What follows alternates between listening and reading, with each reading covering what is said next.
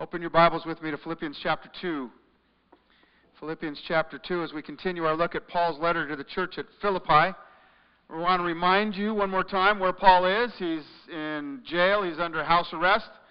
He's chained to a guard. He's staying there for 2 years, and during that time period he wrote some letters, and this is one of the ones he wrote to the church at Philippi.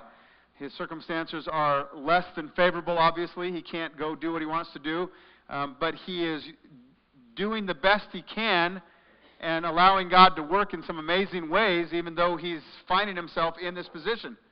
We see that Paul was rising above the circumstances over and over again. He is faithful and he is willing to serve, and he is ministering.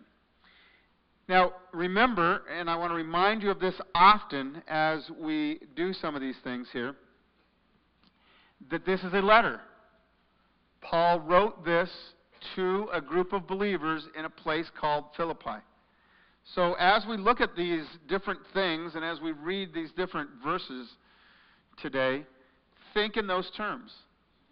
Think in terms of, imagine Paul writing this. God's wisdom being poured out in him and him actually physically writing these words. Imagine somebody standing in front of a group of people in Philippi and reading these words from their friend Paul.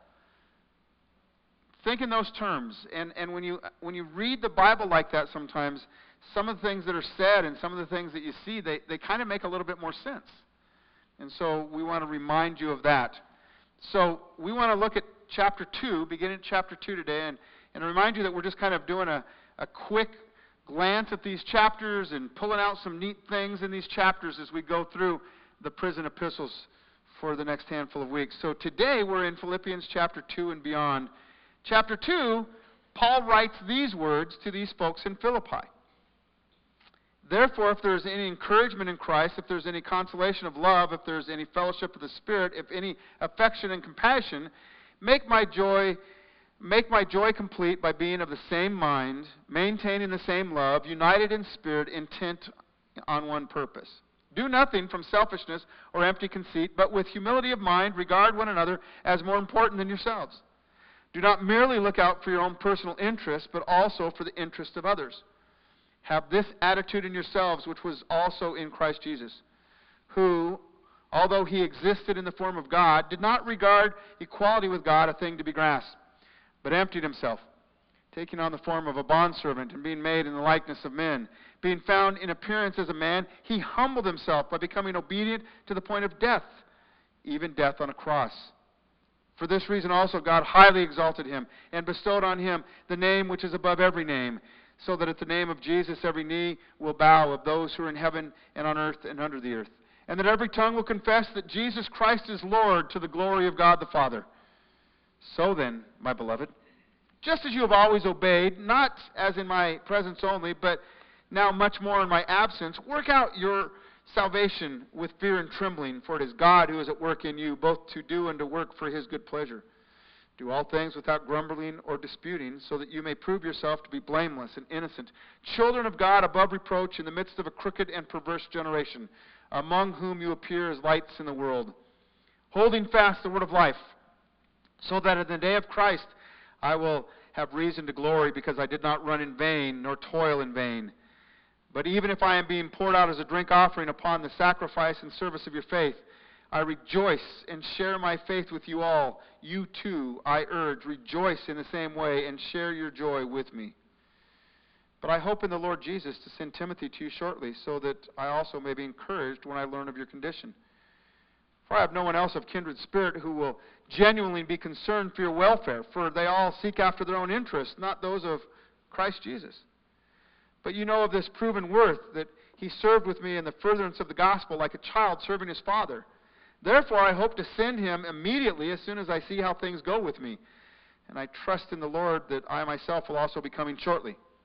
But I thought it necessary to send to you Epaphroditus, my brother and fellow worker and fellow soldier, who is also your messenger and minister to my need, because he was longing for you all and was distressed because you all heard that he was sick. For indeed he was sick to the point of death, but God had mercy on him, not only on him, but also on me, so that I would not have sorrow upon sorrow. Therefore I have sent him all the more eagerly to you, so that when you see him again you may rejoice, that I may be less concerned about you. Receive him in the Lord with all joy, and hold men like him in high regard, because he came close to death for the work of Christ, risking his life to complete what was deficient in your service to me. So we're going to start at the end of this chapter, because what you see is the personal nature of a letter. You see Paul writing a bunch of things to the church at Philippi and instructing them about the deep, deep things of Christ, some deep theology here about what he did. You have him writing about how they should live and behave and hang on to this and that and believe that God is doing this thing and that thing. And then he turns and he says, I want to send Timothy to you shortly. You know Timothy. You remember Timothy. He worked with me. Timothy's a good man. And I want to send him to you, because I want you to know that Timothy's the one that has helped me out and stayed with me and been a friend. And so he'll be really good for you. And so Paul turns it and makes it very personal here. He says, I want to send Timothy to you. And then he drops down. We'll come and talk about Timothy a little bit later. He drops back down and he says, and I thought it necessary to send to you Epaphroditus, my brother and fellow worker and fellow soldier, who is also your messenger and minister in my need. Chances are this fellow named Epaphroditus came and from the church of Philippi to Paul and delivered some things to him and ministered to him and helped out on behalf of the church of Philippi. And somewhere along the line, he got sick. He got deathly sick, incredibly sick. And he got sick because of what was going on for how he was living for the Lord, his work in the gospel. We don't know the details. We don't need to know the details. We know that he was doing something and he got sick and it was a terrible situation. And we know that the Lord, it says, took care of him. He says he came close to death for the work of Christ, risking his life. But the Lord took care of him. And the Lord did not allow him to die. It says in verse 27, God had mercy on him. And so I'm going to send you back Epaphroditus, and he's going to deliver the letter. He's going to be the messenger, and I hope to send Timothy. And by the way, in the midst of this, you can also see the personal nature of this letter when Paul says, I want to send him to you as soon as I see what's going to happen to me. And he says in 24, and I hope that I'm coming to you very quickly also. And so it's kind of cool when you read this and you remember this is a letter. And it's inspired, and God is using it in our lives, but we have these personal things every once in a while, and it's kind of cool to remember that. So let's go back up to verse 1 and begin here and work our way through this. Therefore, if there's any encouragement, you can also read that because there is now encouragement in Christ, because there is consolation of love, because there is fellowship of the Spirit, because there is affection and compassion. In other words, Paul is saying this, hey, dear friends, because God is doing so many great, wonderful things in your life, because God has proven himself over and over again, because God has poured out to you over and over again, because God is one who has ministered to you and given you what you need for life, because of all those things, live in these ways. He says, because of what he's done for you, I want you to live the way you're supposed to live. Never forget who saved you. Never forget what he's done for you. Never forget the work that he's poured out for you. Never forget the grace and the mercy and the compassion and the kindness, the forgiveness that is yours from God. Never forget those things. Always be reminded of that. Always remember. Get up every morning if you need to and start your day off by saying, God, I just want to reflect upon what you've given me. Let's review here for a moment. Wow, it's quite a list. I'm going to do my best to live for you, God. You are so gracious, so kind, so wonderful. I want to live for you today. That's what Paul says that they ought to be doing. Let's look at verses 3 and 4. We get into some incredible verses here that talk about the deep theology of what it is that Jesus Christ has done for us. He says in verses 3 and 4 that our approach, that we should do nothing from selfishness or empty conceit. That ties into 2 about be united in spirit, maintain the same love. Regard one another as more important than yourselves. Do not merely look out for your own personal interest, but also for the interest of others. Hey, here's a interesting little flash that's kind of fascinating. Humanity has always acted like humanity acts. People have always been people. How about that? Paul was dealing with that. We're dealing with that. Hey, stop acting that way, but instead act this way. Don't behave like that. And if he's saying that we ought not to be doing those things, then we know that those things are going on in the world. Hey, don't be doing that anymore. Let's act differently. Because we belong to Jesus Christ. Remember verse 1? Because of all these things. Let's act differently. He's reminding these good folks in Philippi that we should act differently. He goes on in the next couple of verses and he says, here's our example. Here's why you do it. You do it because of Jesus Christ. Have this attitude in you. Practice these things. Think this way. Act this way. Be like Jesus, he is saying over and over again here. Well, what did he do? You know what he did. Although he existed in the form of God, he did not regard equality with God a thing to be grasped. In other words, when he was on this earth, he didn't walk around with it written on his forehead, I am God, be nice to me. Treat me properly, I'm God. He didn't use that.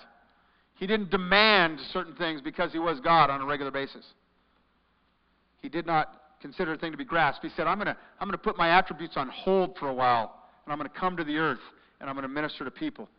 And so, Paul says, don't look out just for yourself. Instead, be like Christ, who looked out for other people.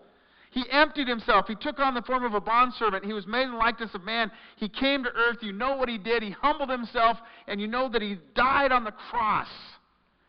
Be like Jesus Christ, Paul says. Christ, who had an exalted position, gave it up for other people. And Paul says to the church in Philippi and those folks there, he says, hey, you need to do the same thing. Remind each other of this regularly. Paul understood that, didn't he? Paul was a guy who did that very same thing in giving up. Paul was a guy who had a lot as a Jewish leader, and he gave those things up to follow Jesus Christ, and he ended up in prison on multiple occasions. He gave those things up for Jesus Christ. And he's saying, let's follow Jesus. He gave up for us. Let's give up for him. That's the issue. That's what it is. He gave up for us. Let's give up for him. We can do that. Verse 9 through 11, he says, because of what Jesus did, because he died on the cross, because of all of those things, God highly exalted him. Gave him a name which is above every name. And isn't that the truth? Jesus Christ. It's a name that is above every name. It's a name that is revered and cursed. It is used as a curse word. It is one of those things that's above every name. That's why it's used that way. The name that is above every name, so that at the name of Jesus, every knee will bow. Every knee will bow. Of those who are in heaven and earth and under the earth, that every tongue will confess, every single tongue will confess that Jesus is Lord, to the glory of God. You know the really cool thing about that passage? We read that passage and we say, man, look what God's going to do. And he deserves it. Jesus deserves to have every knee bow and every tongue confess. You know the cool thing about that? We have an opportunity today to do it right now. We know truth, and we can be worshiping, bowing our knee, and using our tongue to confess that Jesus is Lord on a regular basis. Because we know who he is. Isn't that something? We get to live that out right now. Right now. In amazing, remarkable ways. That is so cool. Paul goes on then. He talks about some theology issues, and he goes on and he says, now, you guys really behaved yourself well while I was there. He said, just as you've always behaved, not just in my presence, but now much more in my absence. You've behaved when I was with you. You behaved when I was gone. Now I'm challenging you and urging you that you would continue to do that. And this is what he says. Work out your salvation with fear and trembling. For it is God who is at work in you, both to will and to work for his good pleasure. What Paul is saying, and this is an important thing for us to learn and practice and know, is that God has put into you, you work out. God has saved you. He's given you the Holy Spirit. He's given you gifts. He's given you abilities. He's given you the desire. He's given you the wisdom. Now you work it out. People ought to see Jesus Christ in you. Work out your salvation. And do it, he says, with fear and trembling, because you understand that God's the one that's done that. You are blessed. You are believers. You are saved. Now work out that salvation. All that God has put into you. Work it out. Let it go out. And God puts in more and you let it go out. That's what this is saying. It says, let your Christianity shine. That people would see Jesus in you. Okay? That people would see Jesus in you. Then he says this. in verse 14. Do all things without grumbling or disputing. The prisoner Paul is reminding the folks at Philippi who are not prisoners, hey, you should do all things without disputing and grumbling. I just want to remind you that there's a way to live. The prisoner is reminding them that. Can you imagine how our world would be different if we actually did things without grumbling or disputing? I mean, honestly. Can you imagine how our families would be different if we did things without grumbling or disputing? Can you imagine how our churches would be different if we did things without grumbling or disputing? Can you imagine how we as individuals would be different if we did things without grumbling and disputing? Can you imagine what life would be like if we stopped grumbling? If we stopped arguing for the sake of arguing? Can you imagine what life would be like? Totally different, wouldn't it? And Paul, the prisoner, says, hey, here's an idea. Why don't you stop grumbling and disputing with one another? Work out your salvation. Let Jesus Christ shine. Stop grumbling and disputing. Flip over with me to Romans chapter 12, Romans chapter 12.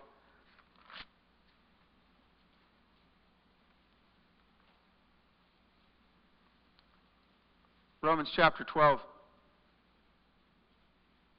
Verses 1 and 2, and these are verses that you're pretty familiar with. It says, therefore I urge you, brethren, by the mercies of God, to present your bodies a living and holy sacrifice, acceptable to God, which is your spiritual service of worship. Verse 2. And do not be conformed to this world, but be transformed by the renewing of your mind, so that you may prove what the will of God is, that which is good and acceptable and perfect. Do all things without grumbling and disputing.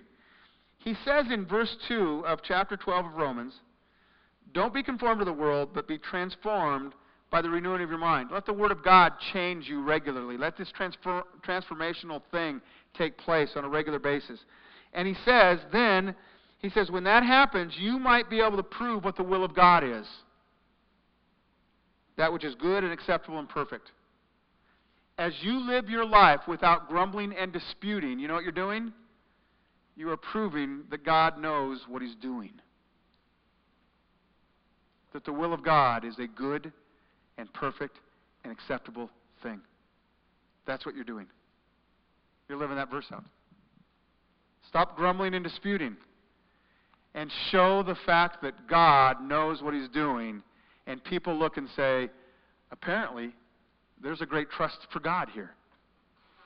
Because they're living their lives without grumbling or disputing. Those are words from the prisoner, Paul. Let's go back to Philippians. Verses 19 through 30 we kind of talked about already, but what I want to say about these verses now is this. Paul, in verses 19 through 30, tells his friends in Philippi and explains to them the incredible value of close, faithful friends. Let's take Timothy for a moment here. It said, Timothy in verse 20, he says, there's no one else of kindred spirit who is concerned for your welfare. They seek after their own interest, but not those of Jesus Christ. And so that is, by implication, saying that Timothy is a man who seeks out for the interest of Jesus Christ. In verse 22, it says, you know that Timothy has proven his worth, that he has served with me to furtherance the gospel, that he has served like a child and his father. Timothy's a good guy. Timothy's a wonderful man. Timothy was the one that was willing to help Paul and to serve. Epaphroditus was a brother and a fellow worker, a fellow soldier, a guy who was willing to do what needed to be done. Here's what I want you to understand. Without Timothy and Epaphroditus, there's no Paul. If we don't have the Timothy and the Epaphroditus of the world, we don't have the Pauls of the world. Maybe God's asking you to be a Timothy. Maybe God's asking you to be Epaphroditus. We read through Scripture and look at this and we think, man, be Paul, that'd be cool. Yeah, that'd be kind of cool. But maybe God wants you to be a Timothy. Maybe God wants you to be the guy who helps the guy.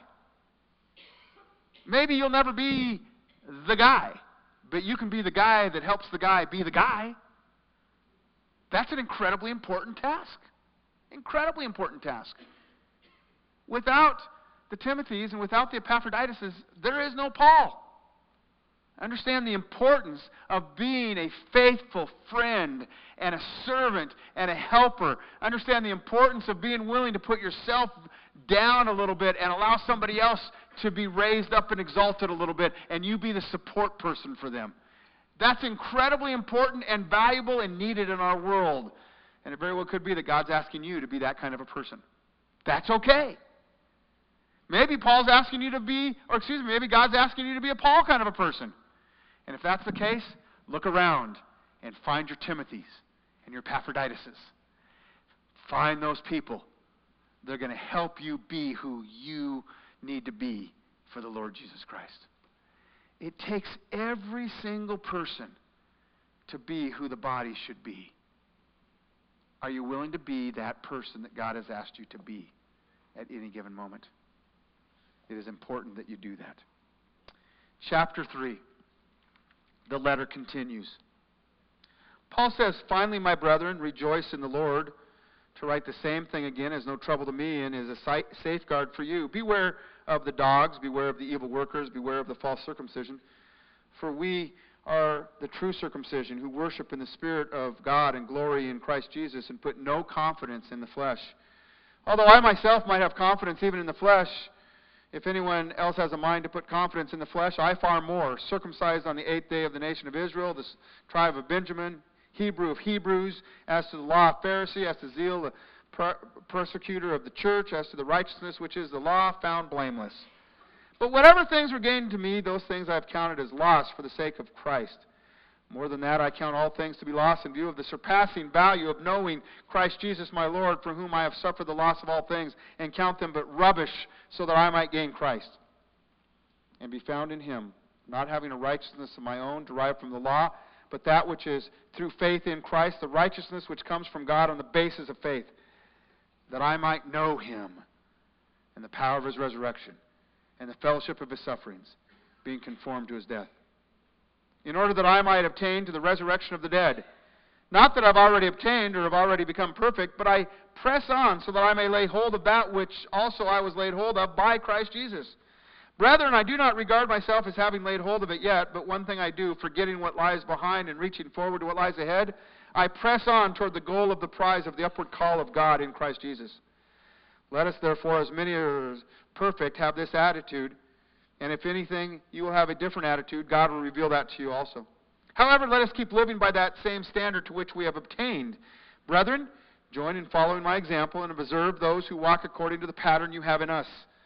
For many walk, of whom I often told you, and now tell you, even weeping, that they are enemies of the cross of Christ, whose end is destruction, whose God is their appetite, whose glory is their shame, who set their mind on earthly things. For our citizenship is in heaven, from which we also eagerly await a Savior, the Lord Jesus Christ, who will transform the body of our humble state into conformity with the body of his glory by the exertion of the power that he has given to subject all things to himself. As we went through chapter 3 here, did you catch some of those things in there that made you say, yeah, this is somebody writing a letter to people he knows. This is somebody writing a letter to people he's comfortable with.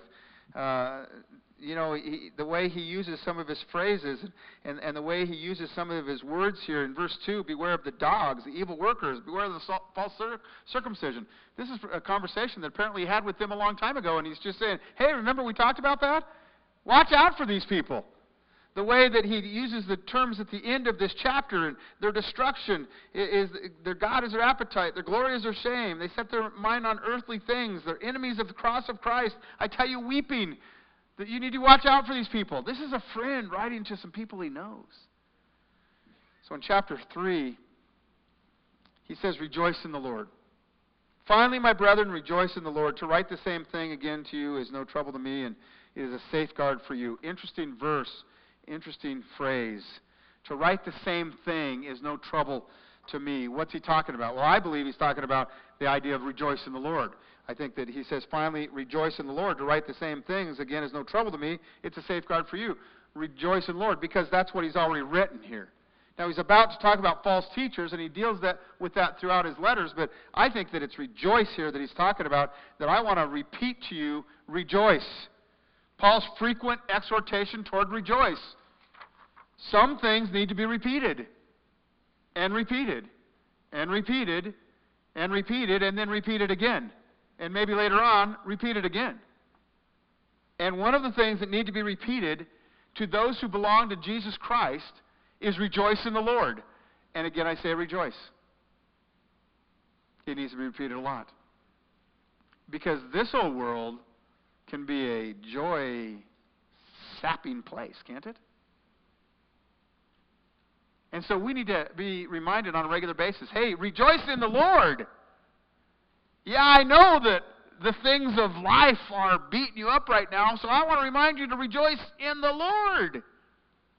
You remember what he did for you? Review those things again. You remember your salvation, secured forever? You remember when you die, you get to go to heaven and be with him forever? You live eternally with him? Rejoice in the Lord. Rejoice. I say again, rejoice. Yeah, I understand that there's some circumstances that are bringing some tears and some sorrow to you right now. But in the midst of those things, rejoice in the Lord. And as you walk through those things, rejoice in the Lord. And as you get past those things, rejoice in the Lord. I just want to remind you of that. Here's what's the fascinating thing about this particular verse. At the end of it, he says, you know, it's really not hard for me to tell you to do this over and over again. It just kind of flows from me. But one of the reasons I tell you to do this over and over again is because it's a safeguard for you. It's a safeguard for you. Rejoicing in the Lord keeps you where you need to be. Now you think about that for a while. And you think about your life when you were grumbling and disputing. And then you think about your life when you're rejoicing in the Lord. Which one puts you where you need to be? Which one keeps you away from those things you need to stay away from? Which one's going to help you as you deal with the issues of life? Which one's going to make you a pleasant, wonderful person, and which one's going to make you somebody that nobody wants to be around? You are on a path when you go down those two things. So Paul says, hey, you should try rejoicing in the Lord. It's a really good thing, and it's a safeguard to you. The Bible in the Old Testament, we read that the joy of the Lord is your strength, it says. Nehemiah says it. It says that in Psalms. It says that in 1 Chronicles. The joy of the Lord is your strength.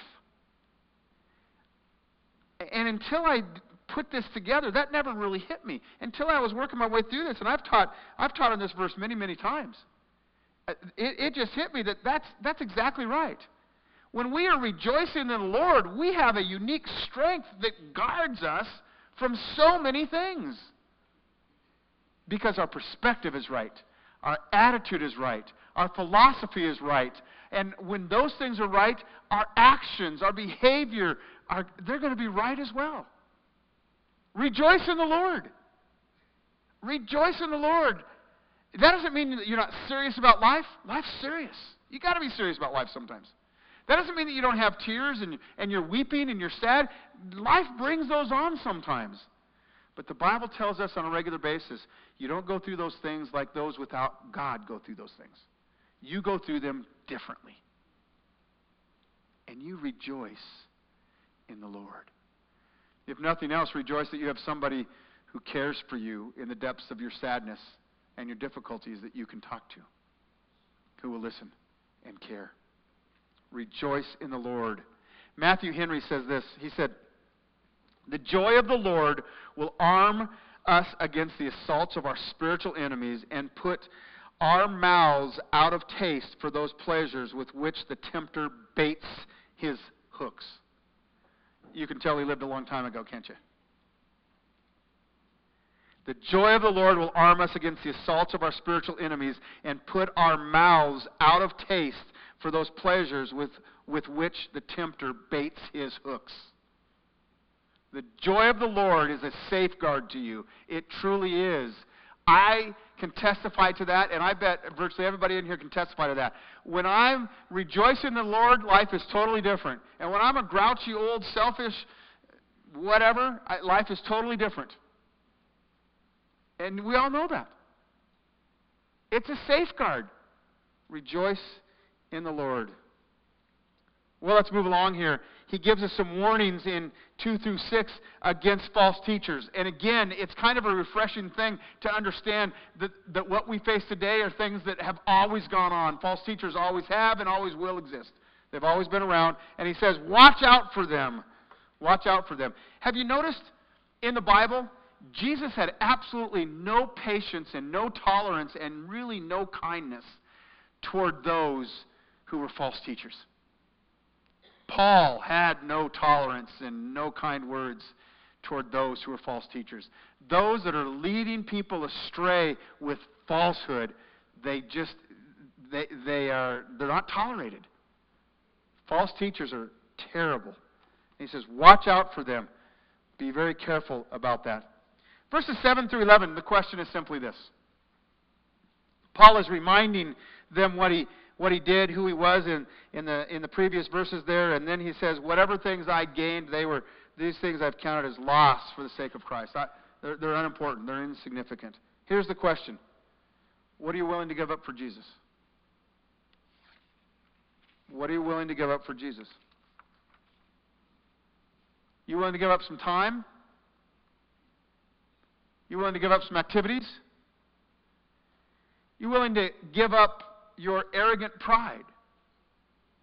Are you willing to give up your standing that you think is so important? Are you willing to give up your schedule? Are you willing to give up some finances? Are you willing to give up your prejudices, your hatred, and your lack of forgiveness, and your hanging on to this or that? What are you willing to give up for Jesus Christ? Paul said, I consider all things loss so that I can gain a knowledge of Jesus Christ. Excuse me. What's that knowledge worth to you? What's that relationship worth to you? You willing to give up some TV shows, some movies, some music? Willing to give up the way you use your time? Willing to give up those passions and pleasures that maybe you shouldn't be associated with anyway? You willing to give up those relationships that are taking you down a bad path? What are you willing to give up for Jesus? Paul said, I'm willing to give up everything. Everything. I want to jump down to the next passage, 12 through 16, and Paul's words are press on. Press on. Boy, as much as we need to hear the words, rejoice in the Lord again, I say rejoice in the Lord again, I say rejoice. As much as we need those words, we need these words too, don't we? Press on. Don't stop. Keep going.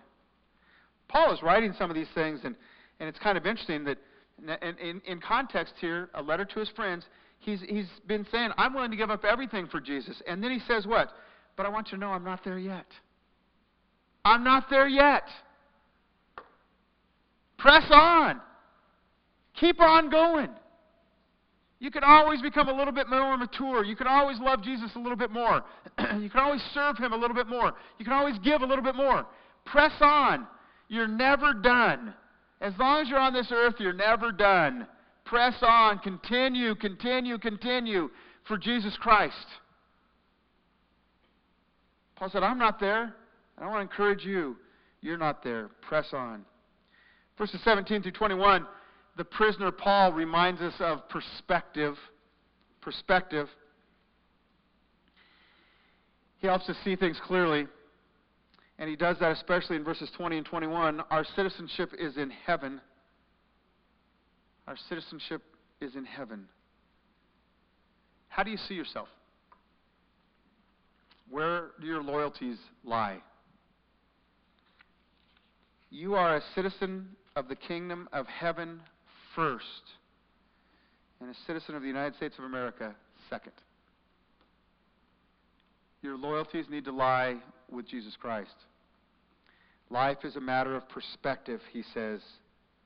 Matter of perspective. Ask God to give you a good perspective over and over and over again. Let's finish this up. Chapter 4 is pretty short. Therefore, my beloved brethren, whom I long to see, my joy and my crown, in this way stand firm in the Lord, my beloved. I urge Euodia and I urge Syntyche to live in harmony in the Lord. Indeed, true companion, I ask also that you help these women who have shared my struggle in the cause of the gospel, together with Clement, also and the rest of my fellow workers whose names are in the book of life. Rejoice in the Lord always, and again I say rejoice. Let your general spirit be made known to all men. The Lord is near. Be anxious for nothing, but in everything by prayer and supplication, with thanksgiving, let your requests be made known to God. And the peace of God, which surpasses all comprehension, will guard your hearts and your minds in Christ Jesus. Finally, brethren, whatever is true, whatever is honorable, whatever is right, whatever is pure, whatever is lovely, whatever is of good repute, if there is any excellence, if there is anything worthy of praise, dwell on these things. These things you have learned and received and heard and seen in me. Practice these things, and the God of peace will be with you. But I rejoice in the Lord greatly, that now at last you have revived your concern for me. Indeed, you were concerned before, but you lacked opportunity. Not that I speak from want, for I have learned to be content in whatever circumstance I am. I know how to get along with humble means. I also know how to live in prosperity. In any and every circumstance, I have learned the secret of being filled and going hungry, of having both abundance and suffering need. I can do all things through him who strengthens me. Nevertheless, you have done well to share with me in my affliction. You yourselves also know, Philippians, that at the very first preaching of the gospel after I left Macedonia, no church shared with me in the matter of giving and receiving, but you alone. For even in Thessalonica you sent a gift more than once for my needs. Not that I seek the gift itself, but I seek the profit which increases to your account. But I have received everything in full and have an abundance. I am amply supplied, having received from Epaphroditus what you have sent, a fragrant aroma, an acceptable sacrifice, well-pleasing to God. And my God will supply all your needs according to the riches and glory in Christ Jesus. Again, very personal in this section. The prisoner says in the first couple of verses here, stand firm in the Lord. Stand firm. Stand firm in the Lord. And then he asks us to think about this. Is that thing which divides you really all that important? Is it really all that important? Do you really need to be divided over that thing? Rejoice in the Lord, he says. Again, I say rejoice. Hey, keep on rejoicing. It's a really, really good thing. Verses 6 and 7, amazing words from a person who understood this truth. Be anxious for nothing, but in everything by prayer and supplication, with thanksgiving, let your requests be made known to God. And the peace of God, which surpasses all comprehension, will guard your hearts and your minds in Christ Jesus. Now, you know we're going through this thing the way we're going through this, but there's a sermon plus in those verses. I mean, those are good words. These are amazing, amazing words. And these are words we need to take to heart. The prisoner tells us and told those in Philippi, don't be anxious, don't fret about things, but rather talk to God about them. When you're starting to feel anxious, when you're starting to feel like life is spinning out of control, talk to God. Pray, the Bible says. Take all of your thoughts to God by prayers, supplication, thanksgiving. Talk to God. Let your requests be known to God, because He's the God that says, I care about you and I want to know what you want to know. I want to know what you think. I want to know what you want. I want to know you. Talk to me. I want to know you. So make your requests known to God. And then the most amazing things happen when you stop fretting and worrying and talk to God and give those things to God. There's a peace of God that comes upon you that cannot be explained, because it's spiritual in nature. God is doing this amazing thing. And God will guard your hearts and your minds in Christ Jesus. Now, honestly. Who doesn't want that? Everybody who does not want the peace of God, everybody who does not want their hearts guarded and their minds guarded by Christ Jesus, take 3 steps forward. Who's going to do that? Everybody wants guarded by Jesus. That's a great idea. What do I got to do to have the peace of God? What do I got to have? What do I got to do to make sure my mind and my heart is guarded by Christ Jesus? Well, what you need to do is you need to stop fretting and give all of your cares and concerns and worries and fears and ideas and thoughts to God. That's what you need to do. That's all I have to do? That's all I have to do. This needs to mark our lives. The prisoner is saying, this is what should mark your life. Verse 8, the prisoner Paul is saying, and by the way, make sure that you think on things differently than everybody else, because from the thought flows everything else. That's what Jesus taught us. Guard your hearts, because from it flow the issues of life. Guard your hearts. What are you thinking about? What are you thinking about? Maybe you need to adjust the things that are going on in your life so that you think about the right things. That's why Scripture reading and Scripture memory is so incredibly important. That's why praying is so important. Guard your mind. Think on these right things. Because as you think, well, that's who you are, the prisoner, Paul says. Verses 10 through 14, the good folk at Philippi had taken care of Paul. They had provided for him on many different occasions. And Paul said, I appreciate that very much. You took care of me on a handful of different occasions. You're taking care of me now. You guys are good friends. I really appreciate it. But Paul then says this in verse 11, not that I speak from want, for I have learned to be content in whatever circumstances I am. Isn't that the truth? If there's anything we've learned from Paul in studying in Acts and reading the epistles, it's that Paul has learned to be content in whatever circumstance he finds himself. Oh, that we might be there. And he says this, I know how to get along with humble means, and I know how to live in prosperity in any and every circumstance. I've learned the secret of being filled and going hungry, of both having abundance and suffering need. You've learned the secret of that, Paul? You've learned the secret of how to be filled and going hungry, of how to have abundance and suffering need? What's the secret, Paul? The secret's found in verse 13. I can do all things through him who strengthens me. Do not take this verse out of context. You are not able to jump 10 feet in the air all of a sudden because Jesus Christ lives inside of you. But you are able to learn to be content. You are able to learn to live under any circumstance because the power of Christ is in you and strengthens you. You're wondering sometimes, how do I do that? How do I get to that point? The power of Christ in you. You have Christ, and you can do all things through Christ who strengthens you when it comes to dealing with the issues of life. Circumstances that he's talking about here. And the prisoner Paul, he modeled that over and over and over again. I do want you to point out that it says that he has learned how to do this. This is a process. He learned how to live this way. It's a process. It may take a while, but you can learn it just as well. A life that is Jesus Christ powered, not a life that is circumstance powered. Which one are you going to live?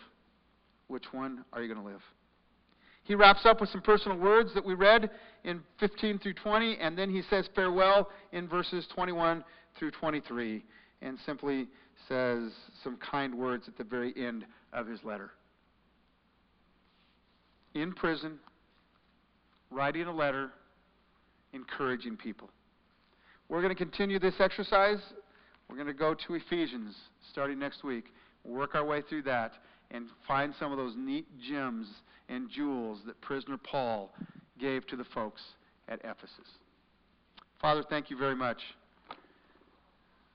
for the way that you worked in the life of one called Paul. How amazing. And yet we read today that you also worked with Timothy and Epaphroditus so that Paul could do the things that you wanted him to do. Thanks for using us today, just like you used them.